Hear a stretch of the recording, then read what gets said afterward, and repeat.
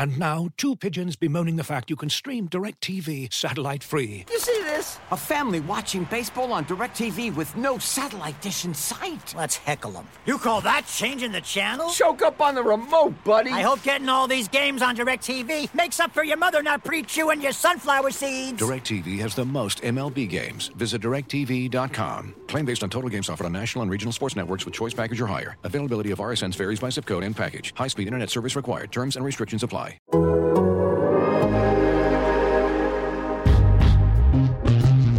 Get your popcorn ready.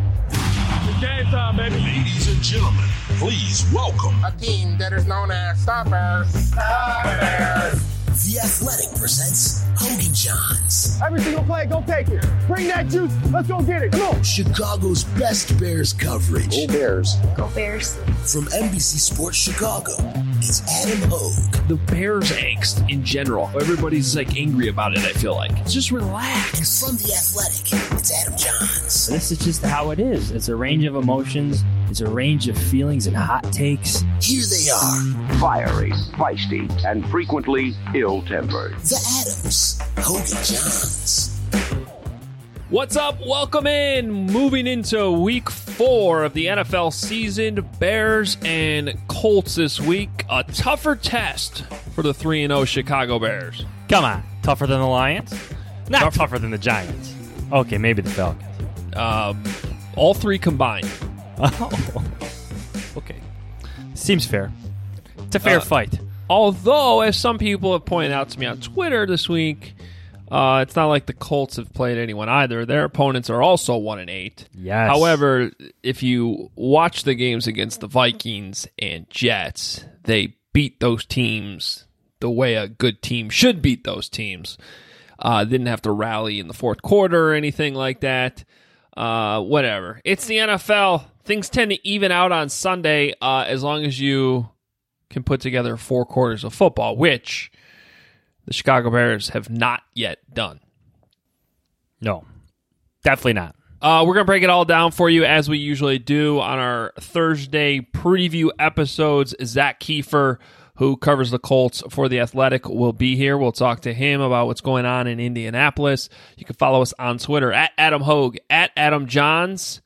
Read Johnsy at The Athletic. TheAthletic.com/Hogan Johns is where you can subscribe. My stuff is up at NBCSportsChicago.com.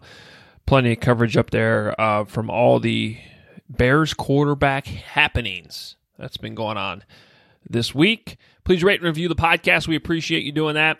And we'll jump right in, actually, with some non-Bears news, because just coming out this morning as we record on this Thursday is we have our first postponement, real postponement, due to COVID-19 as the Titans Steelers, trying to play this game on Monday or Tuesday. More positive tests coming in today, though, from yesterday's testing, and they just have to bang this game for right now. They're going to have to move it later into the season, which is interesting because they don't share a bye week. They're going to have to shuffle some games around here, I think, to be able to fit this in, unless they're going to start talking about having a week 18 or something like that. Yeah, well, I thought there was some flexibility built into the NFL schedule for things like this. Like, this is worrisome for the NFL, but I don't think it's surprising for them in a sense. I'm not going to hit the freak out button right now because it sounds like whoever is positive right now with the coronavirus doesn't sound like they're in peril or anything like that, right? Maybe they're symptomatic. Of course, it's not always about you. It's about who is around you. So obviously there's some concern there. I don't want to make it. I'm not making light of this, but yeah. Look, if the Major League Baseball can get through what they did with the Cardinals and others, football can surely get through this with the Titans. Right, but there's limited weeks to play games, so you can't just take an off day and fill it with a doubleheader. It's not baseball where you can just do that. So I think that's where the scheduling gets a little bit more complicated. I do think if they end up having multiple games going forward, I think they can squeeze in an extra week at the end of the schedule, either by moving the Super Bowl back, the playoffs back or just getting rid of that bye week or before the Super Bowl. I mean, there's things like that. Otherwise, they're going to have to move some games around. The Bears do play the Titans this season, so it is just something to watch. I have no idea how, once you start moving games around, there's a huge trickle-down effect. But it is something to watch. They don't play the Colts. They do play the Titans. I think the more important thing is hopefully this just serves as a reminder to, and I'm sure every team is emphasizing this week, that, hey, we can't let this happen because you're seeing it now affect not just one team, but two teams. The Steelers now have to deal with an extra bye week, whether that's a good thing or bad thing. It has an effect on them. And I'm just talking from a football standpoint. Obviously, the health and safety of these players is first and foremost, but it will be interesting too because, Johns, there's some discipline that can be put into effect, fines, suspensions, things like that, if players were violating, or even staff are violating the rules that were, set forth before the season. Right now, it sounds like Mike Vrabel doesn't think he has to do that, so I don't know where this, outbreak started, but just a reminder to everyone that not only do you have to be careful when you're away from the facility, but the importance of the social distancing.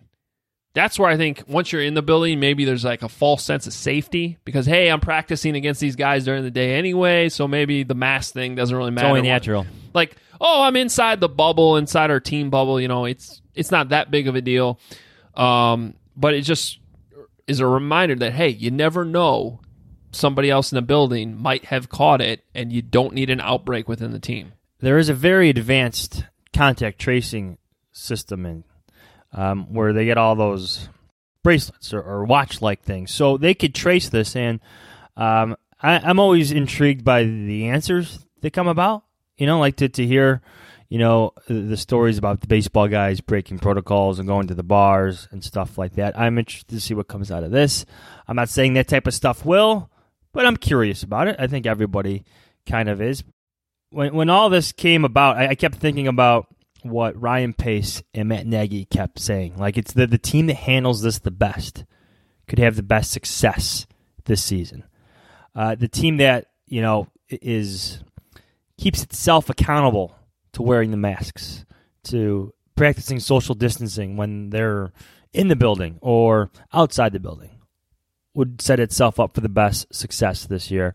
I think you're kind of seeing that play out because, like you said, there's a ripple effect in how this affects the operations and the game planning and the actual scheduling of the NFL season. Well, look, the Titans were in a situation this week where they were basically not going to be able to practice until the weekend and then supposedly going to play a game on potentially Tuesday. That was the plan until more positive tests came in, because once another positive test came in, they'd keep pushing the practice week back, and eventually you ran out of days. I mean, that's essentially what happened here. But so you start talking about impacting practice time and pushing games back, and then all of a sudden next week becomes a short week. These are the types of things that you're talking about, Johnsy, that I know the Bears have been emphasizing as, hey, this is it becomes a competitive disadvantage once you start having an outbreak. And let's again put this in perspective of the health and safety of these guys, everybody, the team personnel. Again, they may be asymptomatic right now, but it's not always about that person who's not dealing with symptoms. It's possibly passing it on to someone who could have serious complications. So it's all layered. It's all serious. Time will tell how this plays out for the NFL. Yeah, so we'll have to continue to track that. I know fantasy text groups everywhere are freaking out about how this affects fantasy lineups this week and who's, what to do with these guys that aren't going to be playing. Is it just count as a bye week? Things like that. So obviously it's a serious situation first and foremost with the virus, but from a football standpoint, this has been a huge story this week. All right, well, the Colts are in the Titans division, so it's a little bit of a good transition here as we bring in Zach Kiefer, who covers the Colts for The Athletic. You can follow him on Twitter at @ZKeefer, Keefer, and you should be doing that this week as the Bears get set to host the Colts on Sunday at Soldier Field. Zach, what's going on? How's it going, guys? Thanks for having me on. Yeah, thanks for doing this. Well, I guess we could start there. The Titans are in the Colts division. How closely have you been paying attention to this story this week? What kind of trickle down, I don't know, scheduling, things like that? I mean, we're just kind of guessing at this point with that, but I know we've been watching the Vikings since they played the Colts on Sunday. Unfortunately, at this point, there's been no positive tests up in Minnesota, but it's been an interesting story this week. Yeah, I think the old NFL has sort of been not necessarily waiting for this to happen, but cautious that it could happen.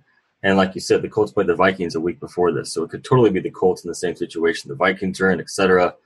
Colts have a couple games against the Titans down in November in a 3-week span. So do those games get moved around? I think everything's up in the air at this point.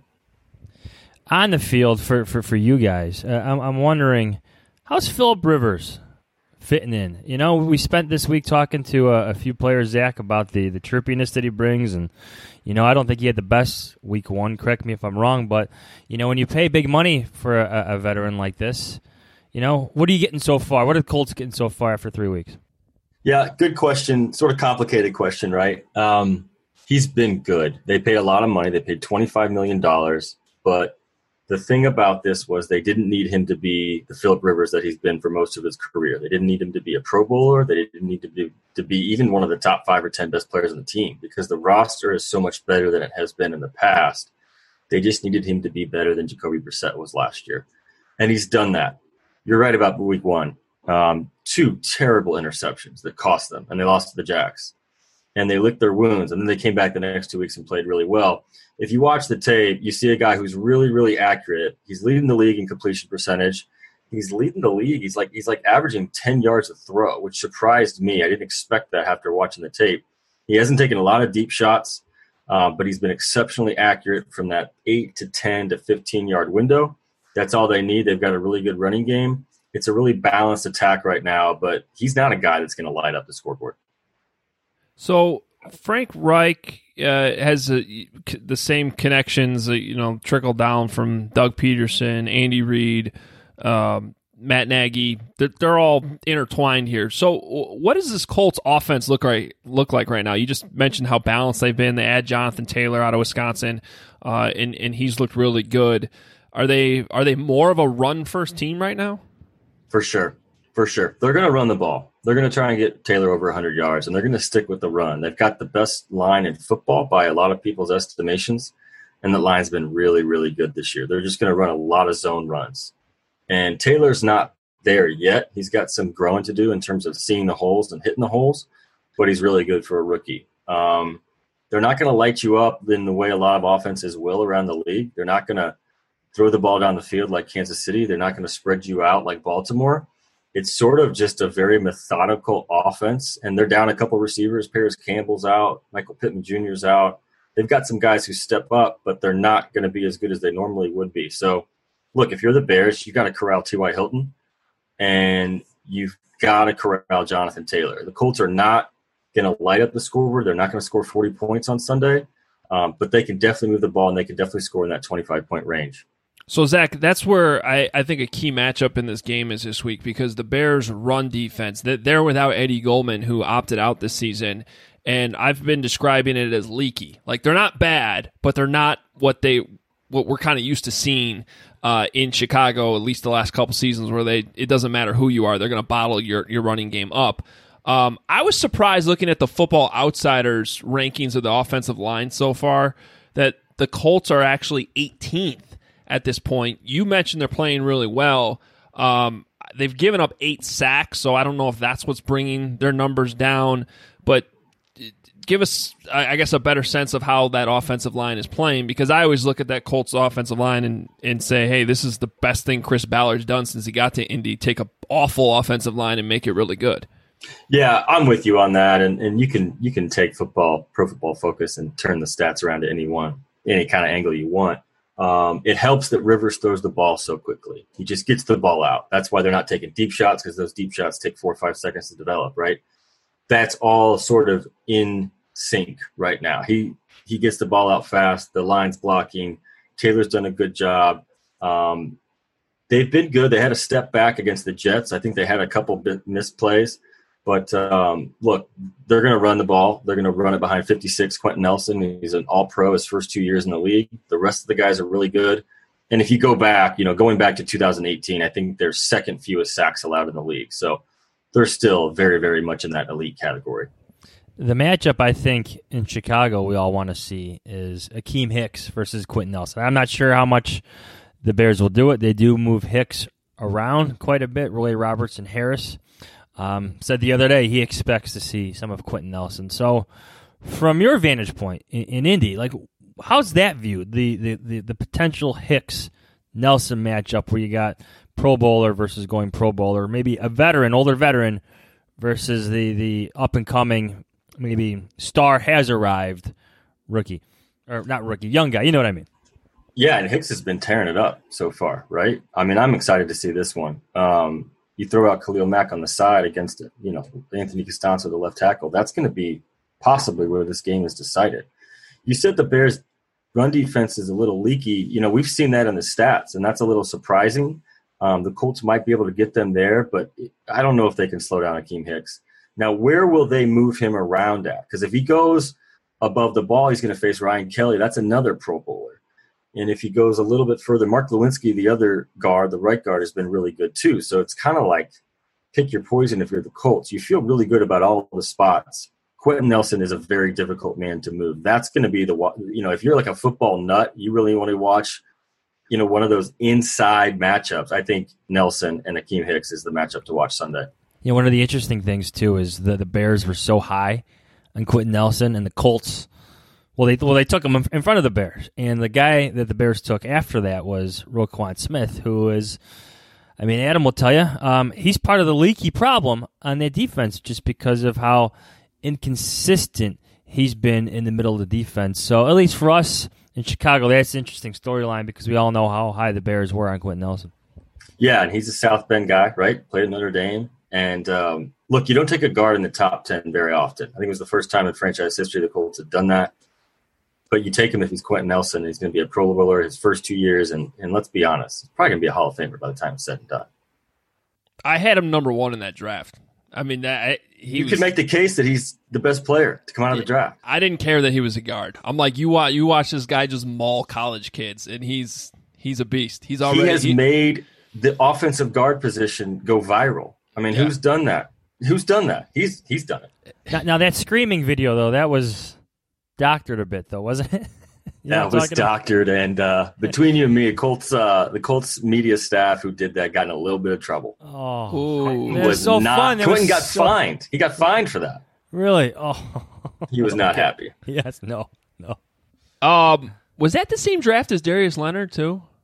18, 19, yeah, pretty good draft, right? If your first two picks are Darius Leonard and Quentin Nelson, two Pro Bowlers. And Darius has been better than Roquan. Roquan Smith hasn't been bad. He's just he sort of a poor man's Darius Leonard? Not that that's not a knock, but yeah, I think that's fair at this point. They're in different schemes, but right. He's Roquan. Look, you get drafted in the top 10 like that, especially in Chicago. We talked to Lance Briggs about this on our podcast earlier this week. Even Lance Briggs is like, no, you're in Chicago. You're supposed to play like Brian Urlacher and Lance Briggs when you're drafted that high. So I think part of it's the expectations and him just not living up to that yet. But as Johnsy said, it's just been kind of inconsistency. Whereas Darius Leonard came on the scene and he's just been awesome. He's a freak. And he's only getting better. Let me ask you guys this. What's the temperature right now of Chuck Pagano and the job he's done with the defense? Our old friend, who we spent a lot of time with in Indy. I'm going to say lukewarm, if we're going to use the temperature gauge, because I think this defense had such high expectations that, we set for them, fans set for them, but also they set for themselves. And as Adam said, that there's a leakiness to the run game.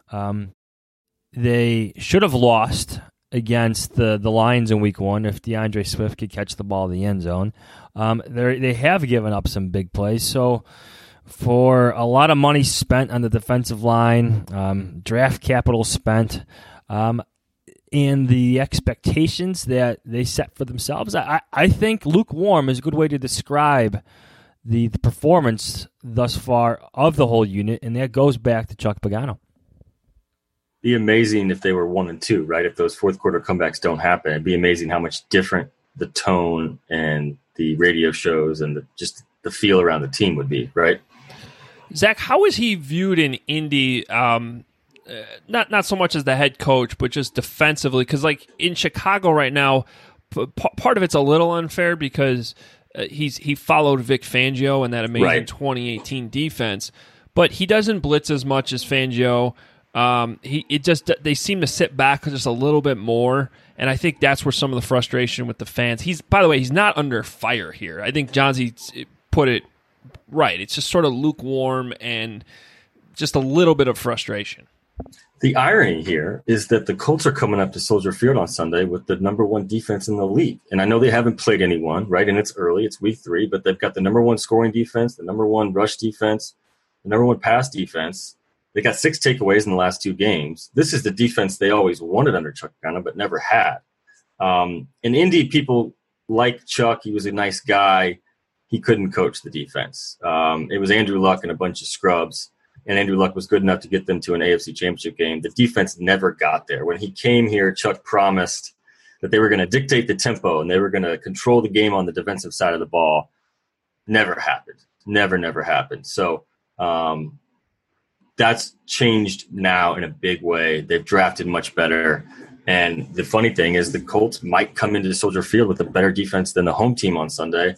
Though I'm excited to watch the matchup because I think it's going to be fun to watch this Colts offense against the Bears defense.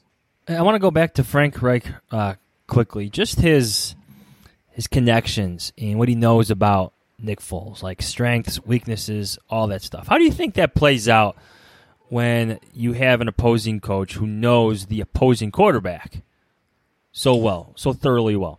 Yeah, so if you listen to Frank's talk this week, I mean, he basically said Nick Foles is the greatest thing that's ever happened to the NFL. He's magic in the pocket. He's absolutely unflappable. He throws the best deep ball he's ever seen.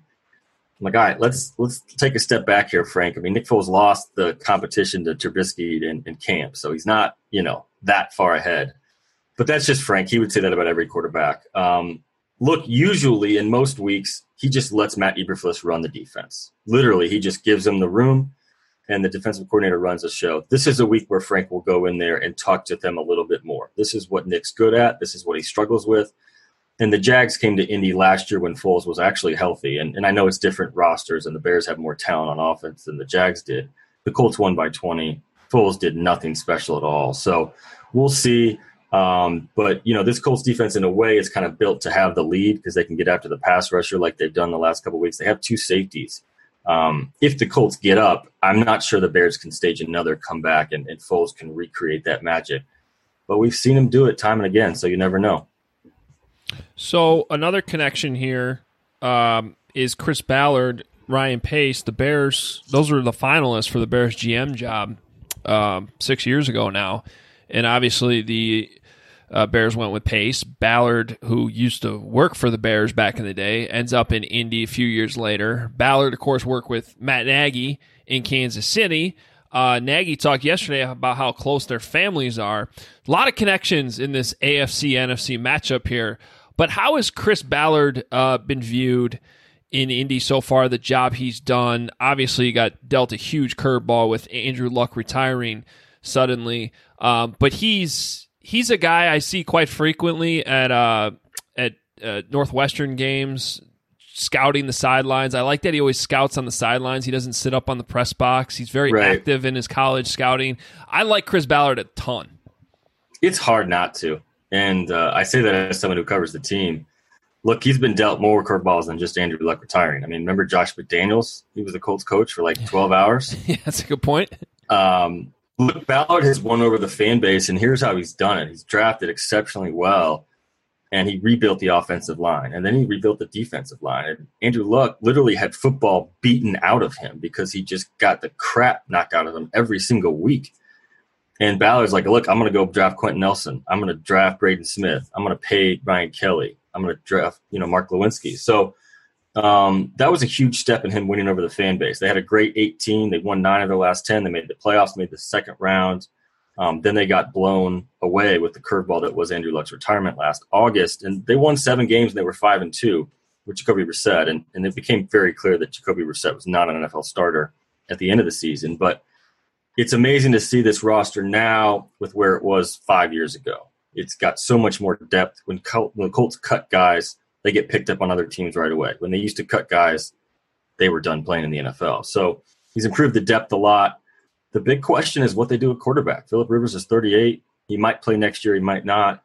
They don't have a long-term plan in place. It might be Jacob Eason, the rookie out of Washington. He can throw it a mile, but that's a long way off. So they've got a really good roster. They got a really good head coach in Frank Reich, but they need to figure out the quarterback situation. All right, Zach, it's time to put you on the spot, and we do this with all the beat guys that come on this show. How are you feeling about this one? What's your pick?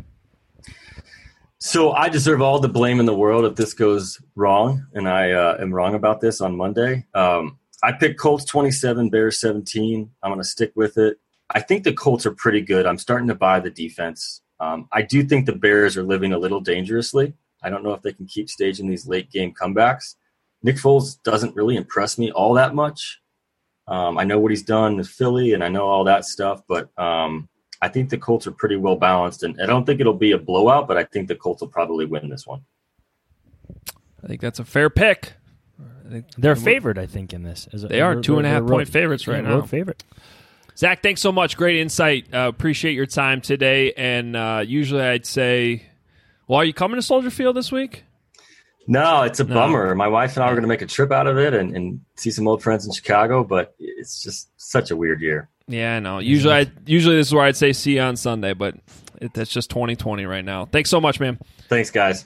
Thanks, All Zach. Right. There he is, Zach Kiefer. Covers the Colts for The Athletic. Again, his Twitter account, @ZKiefer. Go check him out there. Get some great coverage this week. Looking for an assist with your credit card, but can't get a hold of anyone? Luckily, with 24/7 U.S.-based live customer service from Discover, everyone has the option to talk to a real person anytime, day or night. Yep, you heard that right. You can talk to a real human in customer service at any time. Sounds like a real game changer if you ask us. Make the right call and get the service you deserve with Discover. Limitations apply. See terms at discover.com/creditcard. Johns, before we get into our 3 big questions, I do want to go back and revisit when the Bears hired Ryan Pace. Okay.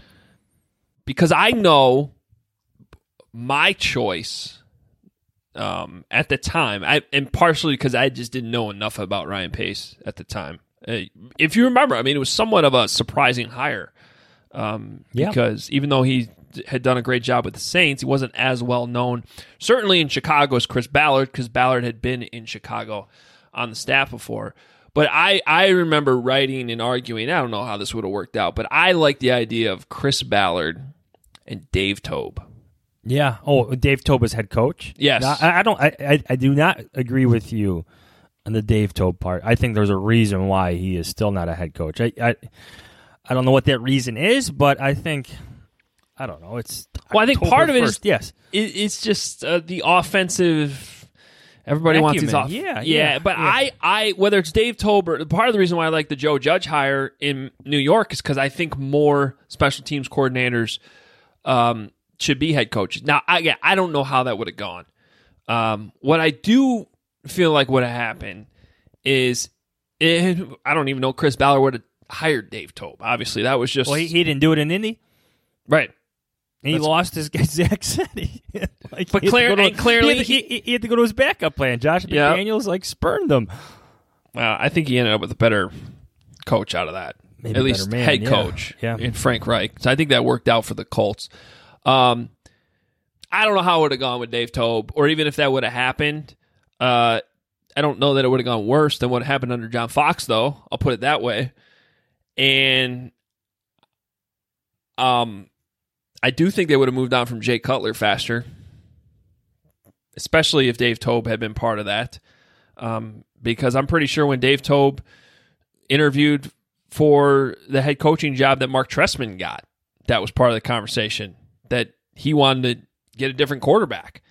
So maybe that would have been a good thing if they had moved on from Cutler sooner. I think that was something that Ryan Pace was willing to do, but he was stuck with the contract, and some of the options he wanted to go after didn't work out. It's always kind of fun to go back in time, though, and wonder how these things would have worked out. Yeah, I'm trying to remember my reporting from back then. I remember getting a quote from somebody saying that Ballard knew where the skeletons in the closet were at Halas Hall, to use that old cliche, and I think that just involves how the Bears run, the Bears operate, whether that's Cutler, whether it's who he reports to. I think Ballard wanted some different things, and maybe that just wasn't what the Bears wanted at that point. I do think things have turned out okay for both teams. I know Ryan Pace is not a popular figure because of the Trubisky pick, but the defense is what it is because of him. Ballard has done the same thing in Indianapolis, and he's got a quarterback conundrum there too. Like as Zach said, what do you do after Phillip Rivers this season? The guy is 38. I agree. I think both of them have done a pretty good job. Ballard hasn't. I mean, he's been there for less time, but he still has yet to turn them into a winner. I think this is a good Colts team, though. We'll get to that in a second here when we get to our picks. Let's jump into our three big questions. Johnsy, it was your week. It's my turn. It's my week. Okay, week 4. 3 big questions. Number 1, Mr. Hogue, what will Nick Foles do for an encore? I think Sunday, when we do our post-game episode, we're going to be talking about how Nick Foles was fine. And we're going to be talking about how maybe somewhat of that comeback in Atlanta was fool's gold. I don't even know if that's the right term. Here's my feeling right now this week. I think it's this. I think part of it is the how tired and exhausted people were with Mitch Trubisky, that there's just sort of this sense of relief that this move has been made and Nick Foles is now the starter. And I think it's just sort of natural for, as a result, Foles to get hyped up a little bit too much. Fair. Okay. I also don't think Foles was perfect. Some people nationally have correctly focused on, well, correctly and incorrectly, if that makes sense, focused on that sort of lucky pass he had throwing into triple coverage that went right through the hands of, was it Keanu three different guys. Yeah. And Jimmy Graham caught. Now, the one thing I will say about that, because he got criticism for that throw, that was third down. That was basically a punt. I like that he threw that ball up. That's smart quarterback play. If you get picked off there, that's not the end of the world.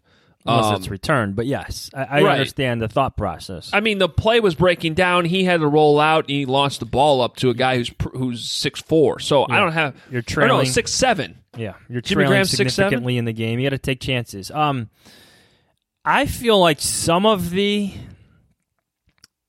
call them the fireworks from Atlanta can carry over, but it's got to happen early. Like, if they don't make big plays early, then you're in for this defensive stalemate. Like, the Colts are allowed to settle in. Like, if his shots aren't hit early, then yes, that Colts defense that Zach talked about can settle in and get after them and keep things in front of them a little bit.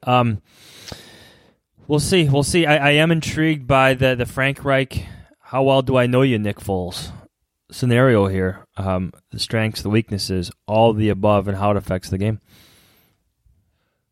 Well, I think Frank Reich knows that he's.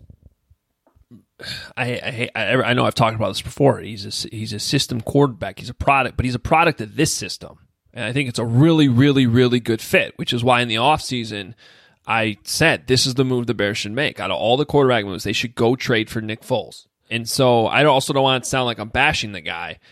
I think it's a tough matchup, really, more than anything. I think it's Frank knows him. It's a good defense. He knows the system. It's a good defense. So I'll be surprised if Sunday night we're talking about like Nick Foles he's going to the Pro Bowl, Johns. The Bears, they're 4-0, and this offense is taking off.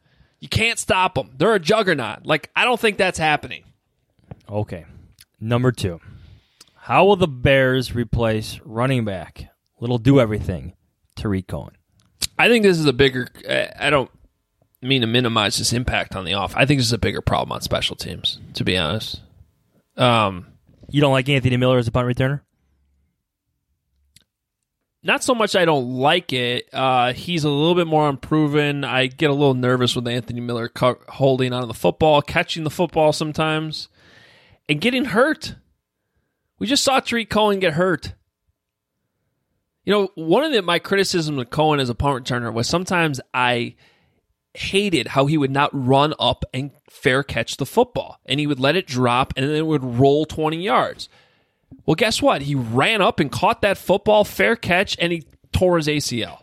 You know, and break. So it's a dangerous thing even when you're fair catching, which is why I honestly, in the right situation, would love to see Eddie Jackson get a chance to return one, because I think he could return it for a touchdown when you see the way he returns interceptions. But that is an incredibly dangerous thing to do for all the reasons I just mentioned. Yeah, he's an all-pro. He's one of your best players on the team. The only time I would do it, because we've seen this, like teams do this before with like some of their best offensive players or best whatever, like that early fourth down punt where you need a big play made, where you put like a Tyreek Hill back there, or you put an Eddie Jackson back there. That's what I would do. Like, it's got to be very situational.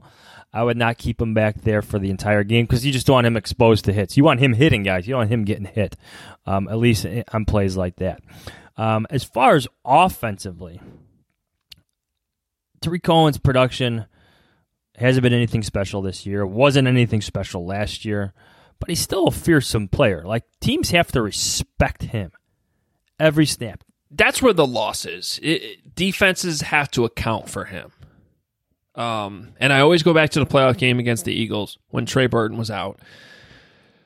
All of a sudden they focused in on Cohen and took him out of the game. I guess that's one of the things I've been sort of wondering about, though, the first 3 games here. Maybe it's just the Bears have more options, but I haven't felt like Cohen's been all that dangerous. Couple nice plays every game, and he did that against Atlanta too.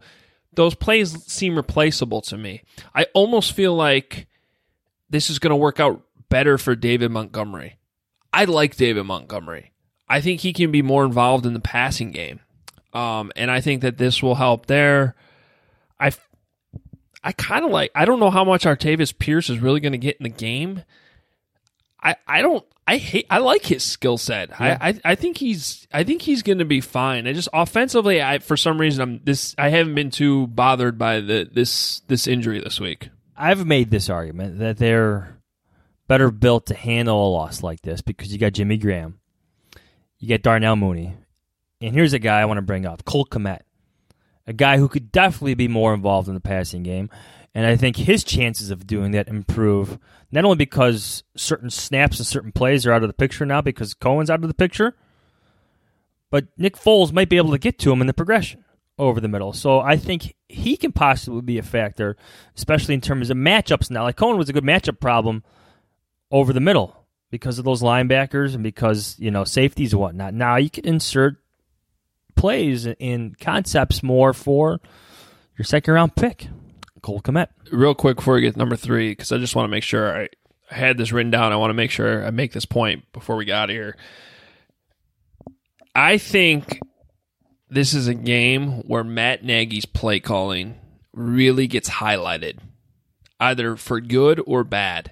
I think part of that is because of what we talked about with Frank Reich knowing Nick Foles. One of the themes we've been talking about this week is we don't know if this offense is going to look more like they're running with Mitch Trubisky the first 3 weeks, or what Matt Nagy probably knows he can do with Nick Foles. Now, the one thing, when we were breaking all that stuff down with the under center, the play action, and all those types of things with Trubisky, the one thing we talked about was that defenses were going to adjust. And what would it look like when they adjust? At some point this year, we were going to see a game where Nagy went back to more of the shotgun stuff, just because he probably thought that for that week it makes sense. That's where I still want to see the head coach become more of that coach that can go week to week and find the right matchups and exploit those matchups and not look like the same team every week. I think, the good teams do that in the NFL. It's not college football where you can just be your offensive identity and just do it every single week for a decade with different players. this league you adapt, and you have to adapt fast or you're in trouble. And so I just think that this week there's a lot of questions. As much as I think the Colts are probably the better team, they have some questions and how the hell the Bears are going to attack them and how they're going to adjust with Tariq Cohen out. And there's some unknowns, and I think that's where a really good play caller can exploit this Colts defense. All right, let's move on to the other side of the ball. But I do agree with you.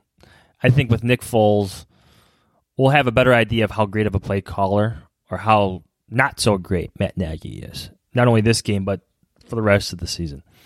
Number 3, can this defense do what they did to Matt Ryan and get after Phillip Rivers? What are you looking at when you watch Quentin Nelson possibly match up against Akeem Hicks? I mean, I love that matchup. Can we just get a side camera on those two the whole game? I'm down with that. You know what I picture in my mind is that GIF of like the two bears in the water, kind of wrestling. You know what I'm talking about? Yes, I do. All we need is a horse wrestling a bear. Yes. And then it would be perfect. Can somebody make that illustration for us, please? Somebody's got to do that. And it can't be like a pony. It's got to be like a stallion. Right. Can the defense get after Phillip Rivers? If that's the question, yes. I'm more worried about can they contain Jonathan Taylor. That's more what I'm worried about. I think, Akeem Hicks' chances against Quentin Nelson would be better if you knew you had Eddie Goldman in the middle to eat up 2 other blockers. I mean, if they're able to chip the center and quickly double Hicks off the snap, then move to the other side, and then you leave Nelson one-on-one with Hicks. I mean, as much as I love Akeem Hicks and have been raving about him for years on this podcast, that's a really tough matchup this week. It really is. And so I think on the edges, can they win? Can Khalil Mack make a huge impact? By the way, Khalil Mack's been awesome. He's the highest grade. I just want to point that out. He's the highest graded player I have on the Bears by far. He's been really good. It's more so the running game stuff that I'm worried about this week. Yeah, I wonder how much this matchup becomes how much the Colts try to keep the Bears in their base personnel. Does that make sense to you, just in terms of keeping a Robert Quinn off the field for those pass rush downs, for putting the pressure on Bilal Nichols to be that man, eat up a couple blocks in the middle? Like, what do they do to really force the issue by forcing the ball down the Bears' throats? Can they do it? I don't know. But I'm looking at you, Danny Trevathan, and I'm looking at you, Roquan Smith, at being something better than you have been the first 3 weeks, because I think it's you can be rightfully concerned about the type of play you've gotten from your middle linebacker positions thus far this season. Yeah, those guys need to play better. They need to have a huge game on Sunday if the Bears want to win. By the way, I briefly mentioned this with Zach earlier. I was just surprised at Football Outsiders, their offensive line rankings right now, and they track a ton of analytics. But what they come out with is the adjusted line yards, so it's kind of like the yards that the offensive line accounts for.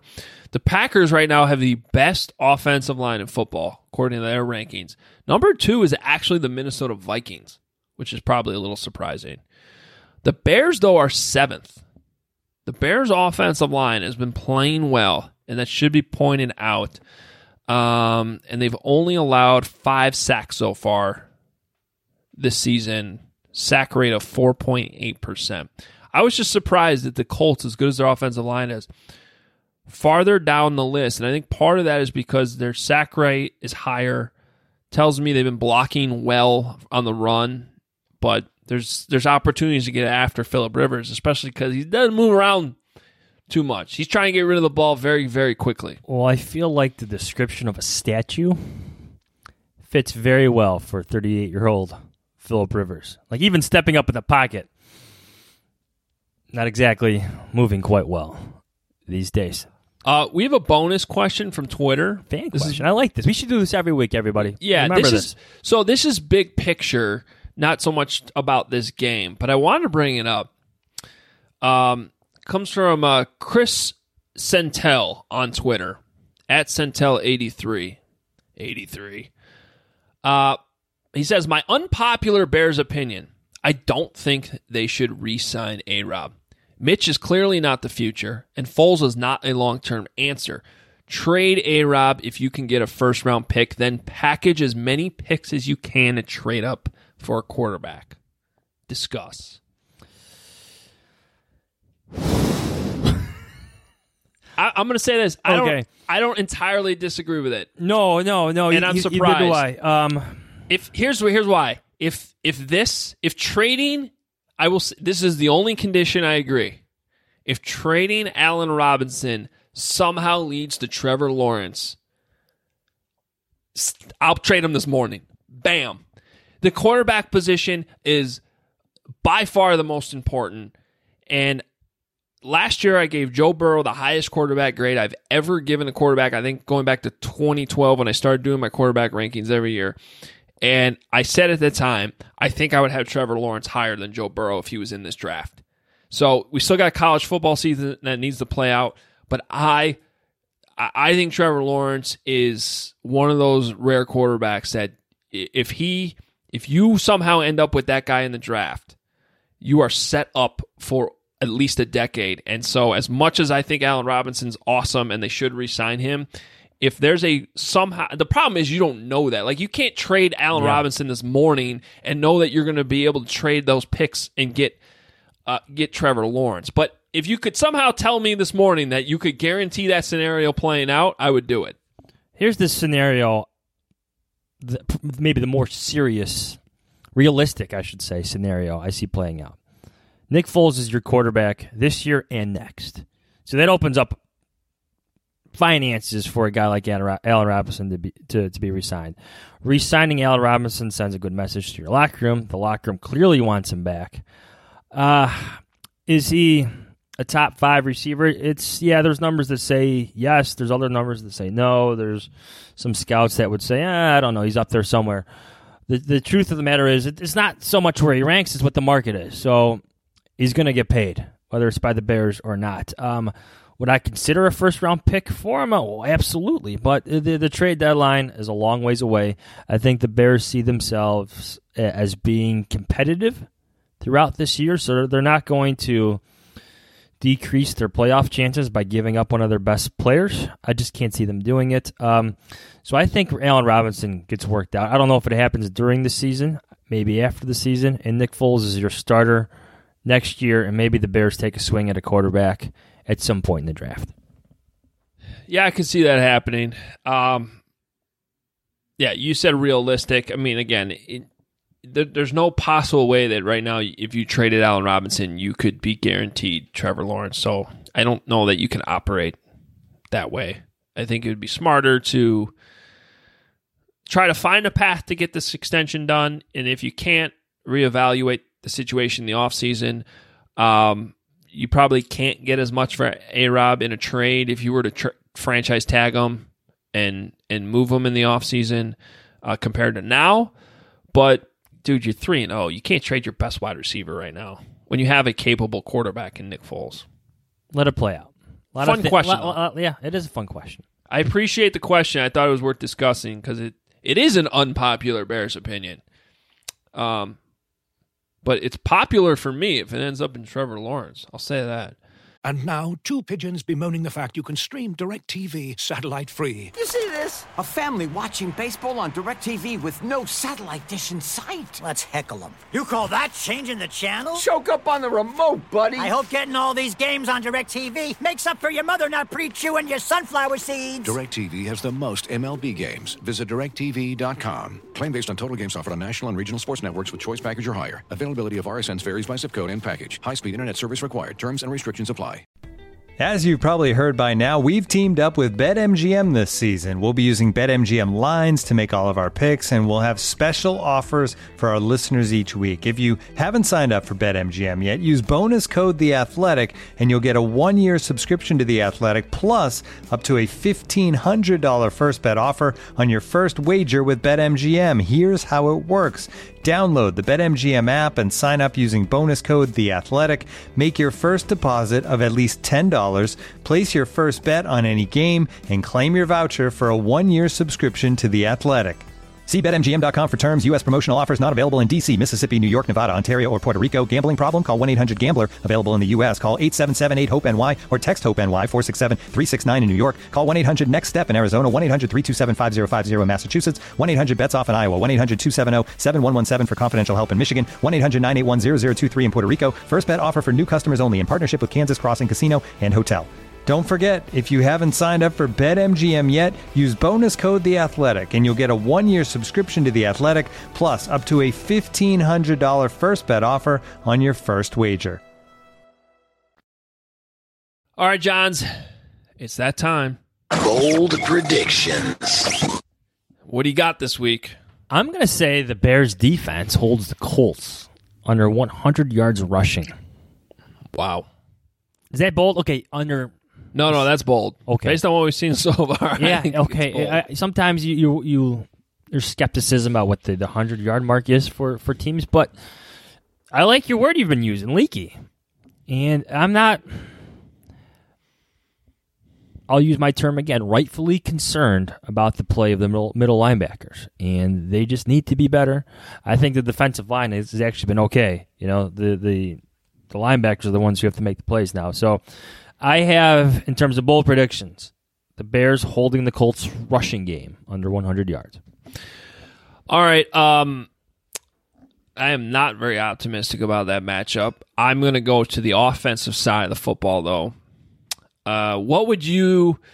I want to make sure this is bold. So what's a bold amount of touchdown passes for Nick Foles? In this one? Yeah, I'm going to say 3. I'm gonna say 3, yes. Okay. I'm going to go with 3 touchdown passes for Nick Foles. Ooh. Okay. Yeah.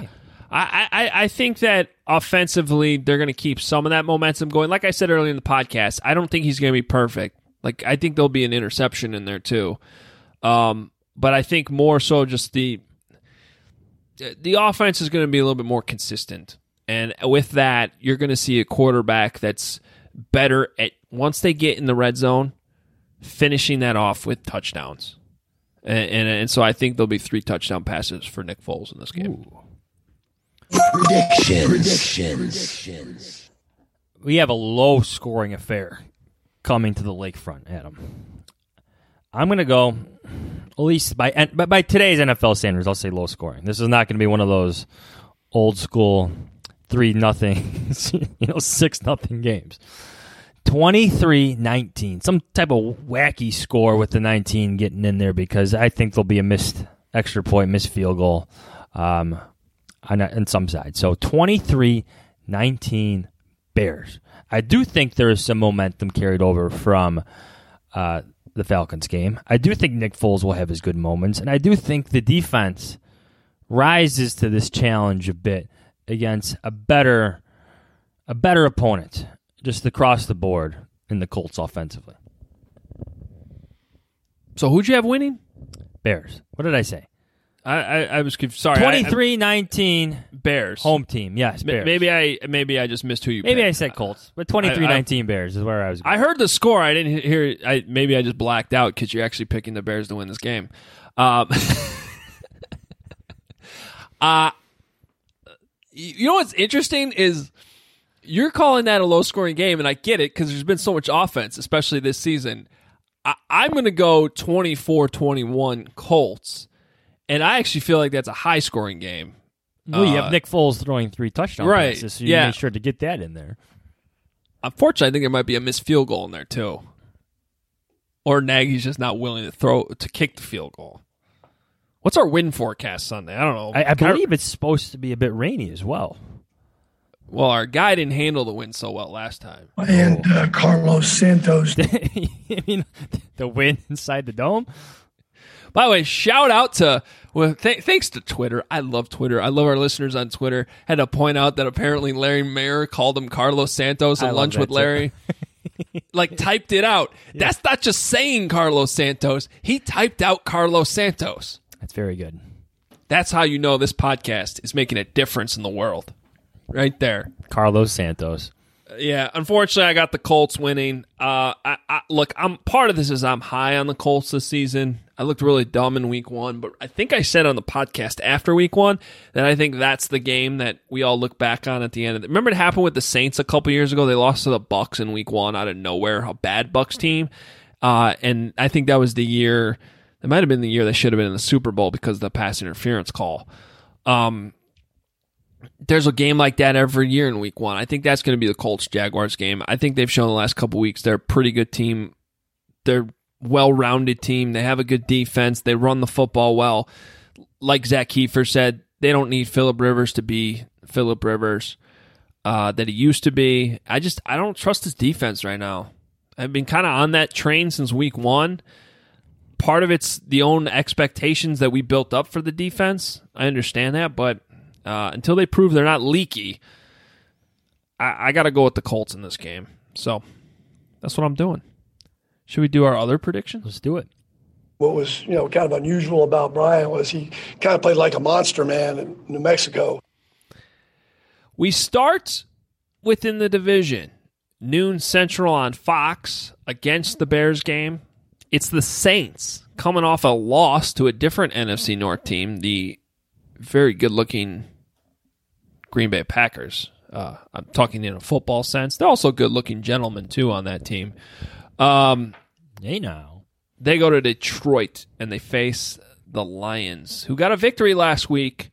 People all of a sudden are doubting the Saints, John Z. They're doubting Drew Brees. Yeah.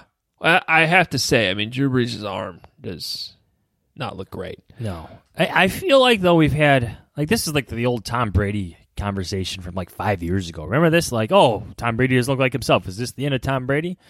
And sure enough, here he is in 2020. Still Tom Brady. I think this is still Drew Brees. Maybe there's certain things not running smoothly for that offense, but the Saints are still pretty darn good. And the Lions, I don't trust them. The Lions.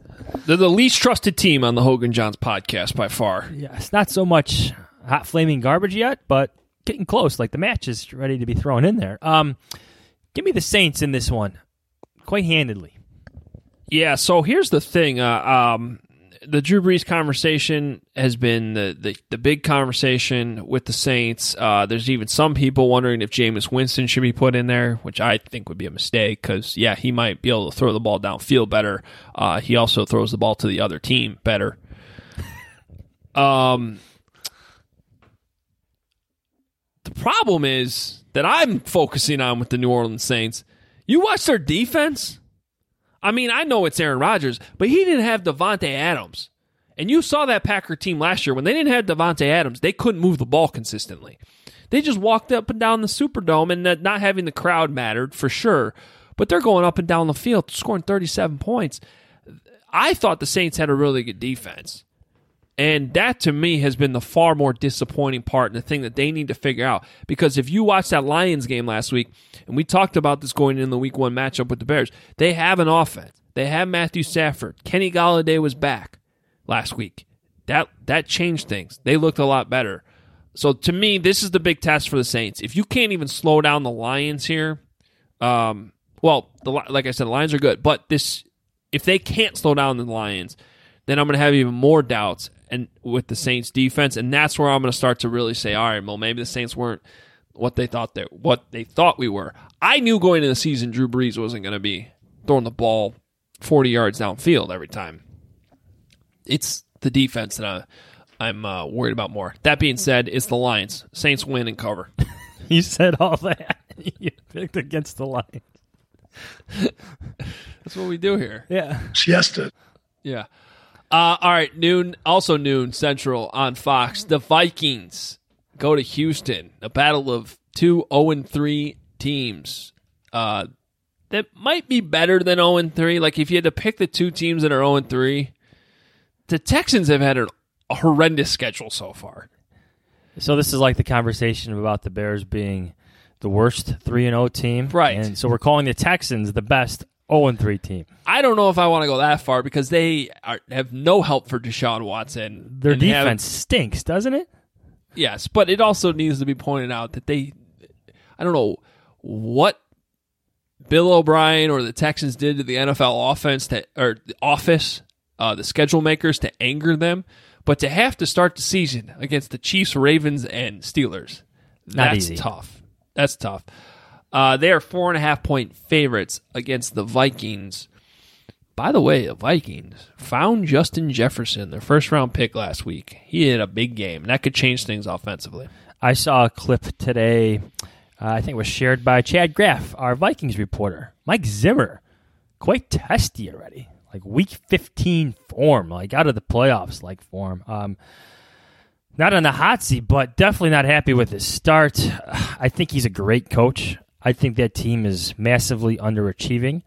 Like on paper, I think the Vikings have a better roster, but something's just off.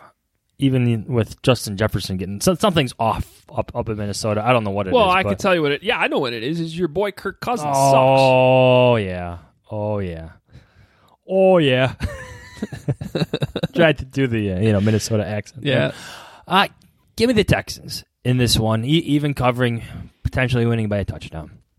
Yeah, I'm going to go Vikings. I think that I'm going to stick to Vikings winning or Vikings just covering. They might even win. Okay, they might even win. I'm going to stick to the Vikings have been worse than I thought here, but early. But I did say they were going to start 0-2. I didn't think they start 0-3. I didn't think they lose to the Titans at home. They're a young team. They're well coached. They're going to start to figure this out, especially on the defensive side of the football. And the Texans can't protect Deshaun Watson. They can't run the football. They got rid of DeAndre Hopkins in the dumbest trade of all time. And that's going to help the Vikings' young defense in this situation stay in the game. And I don't love Kirk Cousins, but he can do enough in this game. I'm going to take the Vikings to cover, maybe even win, but definitely give me the Vikings. I'm going to get crazy. You better lock it up. You better lock it up. No, you lock it up. You lock it up. Lock it up. Lock it up. 3:25 Central on CBS. The New England Patriots go to Kansas City. A little bit of a tougher test for Cam Newton and Bill Belichick this week. Chiefs look really good on Monday night in Baltimore. The Chiefs are a 7-point home favorite in this game. Do you know Cam Newton only has 2 touchdown passes this season? I know he's running the ball well, but if you stop him from running, what do they become? I love that the Cam Newton conversation is going to be persistent here in Chicago because the Bears did not sign him. But, yeah, you're starting to see concern there about what he could be as a passer for Josh McDaniels. Maybe that changes this week. Maybe the narrative is a bit different now. But I like the Chiefs, actually, in almost a rout here. I don't know why. Gut feel, they just look great. Patrick Mahomes looked fantastic the other night. Give me the Chiefs by like double digits here. 10 points, 14 points. 7 points is a lot. I'm not going to doubt Bill Belichick, but I just think the Chiefs, both sides of the ball, I know they got some injuries on defense. They're just the more superior team right now, on paper, on the field, everything. So I'm not worried about the Chiefs winning this game at all. I think they're a lot better than the Patriots. I think the Patriots are going to end up being more of like a 9-7 team that I thought they were coming into the season. This is something it's a principle. I can't 7 points with Bill Belichick. You're giving Bill Belichick 7 points. I'm going to take those points. See, I don't doubt that he can't keep this close, but hey, just watch the Chiefs. You can do everything in your power to stop these guys, and Patrick Mahomes makes something miraculous out of nothing. But also after their nice Week 1 performance, they came back in Week 2 and kind of had a little bit of a letdown. So I just think there's going to be a little bit of an adjustment. The coaching on the Patriots side is going to be a little bit of a difference to at least cover.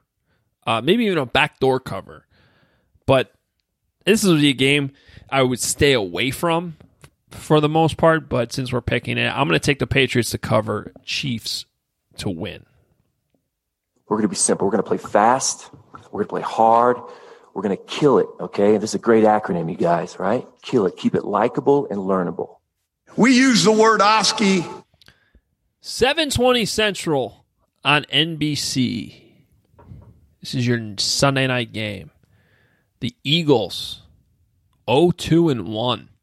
Blech.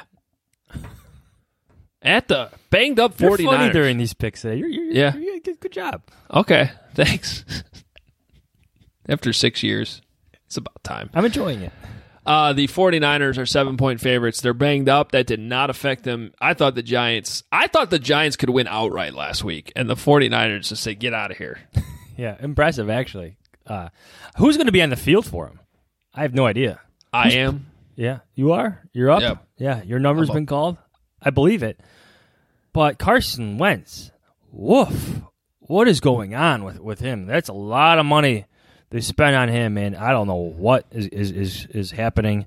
Maybe he misses John DeFilippo. Maybe he misses Flip. Maybe he misses Frank Reich. You know, guys who are going to be at Soldier Field on Sunday, because something is very wrong with Carson Wentz. A lot of things still seem to be very right with the 49ers.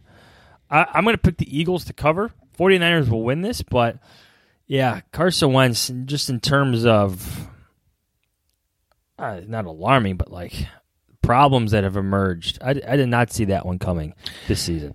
Yeah. You know, the Eagles had a random game last year where they went into Lambeau and won. Was that a Thursday night game? Might have been Thursday night. This would be a game I'd stay away from. I still think the Eagles are better in what they've shown, but I don't know. It's also a possibility that Super Bowl window that they were in is just completely shut out of nowhere. Carson Wentz needs to play a lot better. Somehow these 49ers, I mean, there's a big step up between the Giants and Eagles still, but they look damn good. Nick Mullins might have to play, but he looked good. I'm going to take the 49ers. I think I'm going to even take them to cover. Ooh, okay. I don't feel great about it, but 7 points, that's a big number, but it's got to be there for a reason. All right, so 2 words, Aaron Rodgers. Hall of Fame. 2 words. Classic. The best part is he doubled down on the 2 words at the end. Classic. I saw him. He played the other night for the Ravens. He's still in the league. Good for him, man. I like Pernell McPhee. He was fun to cover. The best. Pernell on these Zoom calls. He was a good player when he was on the field, too. He was solid. Yeah, good player. If we had Pernell on these Zoom calls, would be amazing. I would love it. All right, Monday night, 7:15 Central on ESPN. Falcons at Packers. Aaron Rodgers, 2 words, Hall of Fame. Packers 7.5-point favorites at home. I don't know if the Falcons are going to have a lead to blow in this one, Johnsy. I don't know how are they going to. They're going to be lost. They're not going to know what to do. They already blew it. I like the Falcons, not at all. I like the Packers. Lock it up. Lock this one up. You better lock it up. You better lock it up. No, you lock it up. Lock it up. Lock it up. Lock it up. This has Aaron Rodgers' route written all over it. We're talking like 4 touchdown, 5 touchdown game. Just completely torching that secondary that Nick Foles torched in a quarter and a half. You think, the Falcons look miserable playing Nick Foles. Wait till they're on the field with Aaron Rodgers and everything he's doing. Packers in a rout. Aaron Rodgers, 5 touchdown passes in this one. Yeah, I honestly don't understand why. It's almost suspicious that this line's only 7.5 when you start looking at the matchups. I know people think the Falcons are better than the record because they have had those leads, but Aaron Rodgers should light up the secondary. It's the worst passing defense in the league. Like, he's not going to screw around in the first half like Mitch Trubisky did. He's going to be scoring. So that's what he was doing. Screwing around. He's going to be throwing touchdowns. Touchdowns. Not field goals or missed field goals. Touchdowns. He's not throwing field goals, folks. And Matt Ryan looked awful in the second half against the Bears. And that Packer defense has been pretty good. Not great, but good. Good enough when you got Aaron Rodgers. I don't even know. Are they going to have Devontae back? Do you even need him? They didn't last week. Yeah. Give me the Packers big here. This one doesn't even make sense. All right. Any final thoughts before we get out of here? I think it's going to be the most all the Bears games have been close this year, but like on paper, just this seems more evenly matched. Like I thought they were the superior team the past 3 weeks. Didn't play like it all the time. But from the offensive line to defensive lines to the skill positions, even to the quarterback play, I find this the most evenly matched game thus far for the Bears. First quarter decides everything for me in this game. If the Bears get those yards, avoid a 3-and-out, move the football, and then they don't get in the end zone, and it's more of that, they're going to have problems. And if they fall behind, I don't think they come back against this Colts team. And I'm even talking like a touchdown. Like they can't be playing from behind in this football game if they want to win. But if they can win the first quarter, get off to a lead, I can see how it comes out the way you predicted with the Bears winning. And if that is the case, they should be getting a lot more respect than they've been getting so far this season. 4-0, man. That's 4-0 with a chance to go 5-0 against Tom Brady on Thursday night. That would be something. All right. Well, we'll be back after the game on Sunday with the post-game show. As always, should be entertaining either way. Certainly the first 3 weeks have been. And we don't expect anything different with these Chicago Bears. We've been doing these post-game pods for long enough to know that something crazy is probably going to happen, and we'll react to it. Follow us on Twitter at Adam Hoge, Hoge, at Adam Johns, JAHNS. You can read us, get ready for the game, theathletic.com/Hogan Johns. You can read me at NBCSportsChicago.com. Please rate and review the podcast. Please tell your friends. Spread the word. We appreciate you doing that. We will talk to you on Sunday. See ya. Where's our friend Patrick Finley?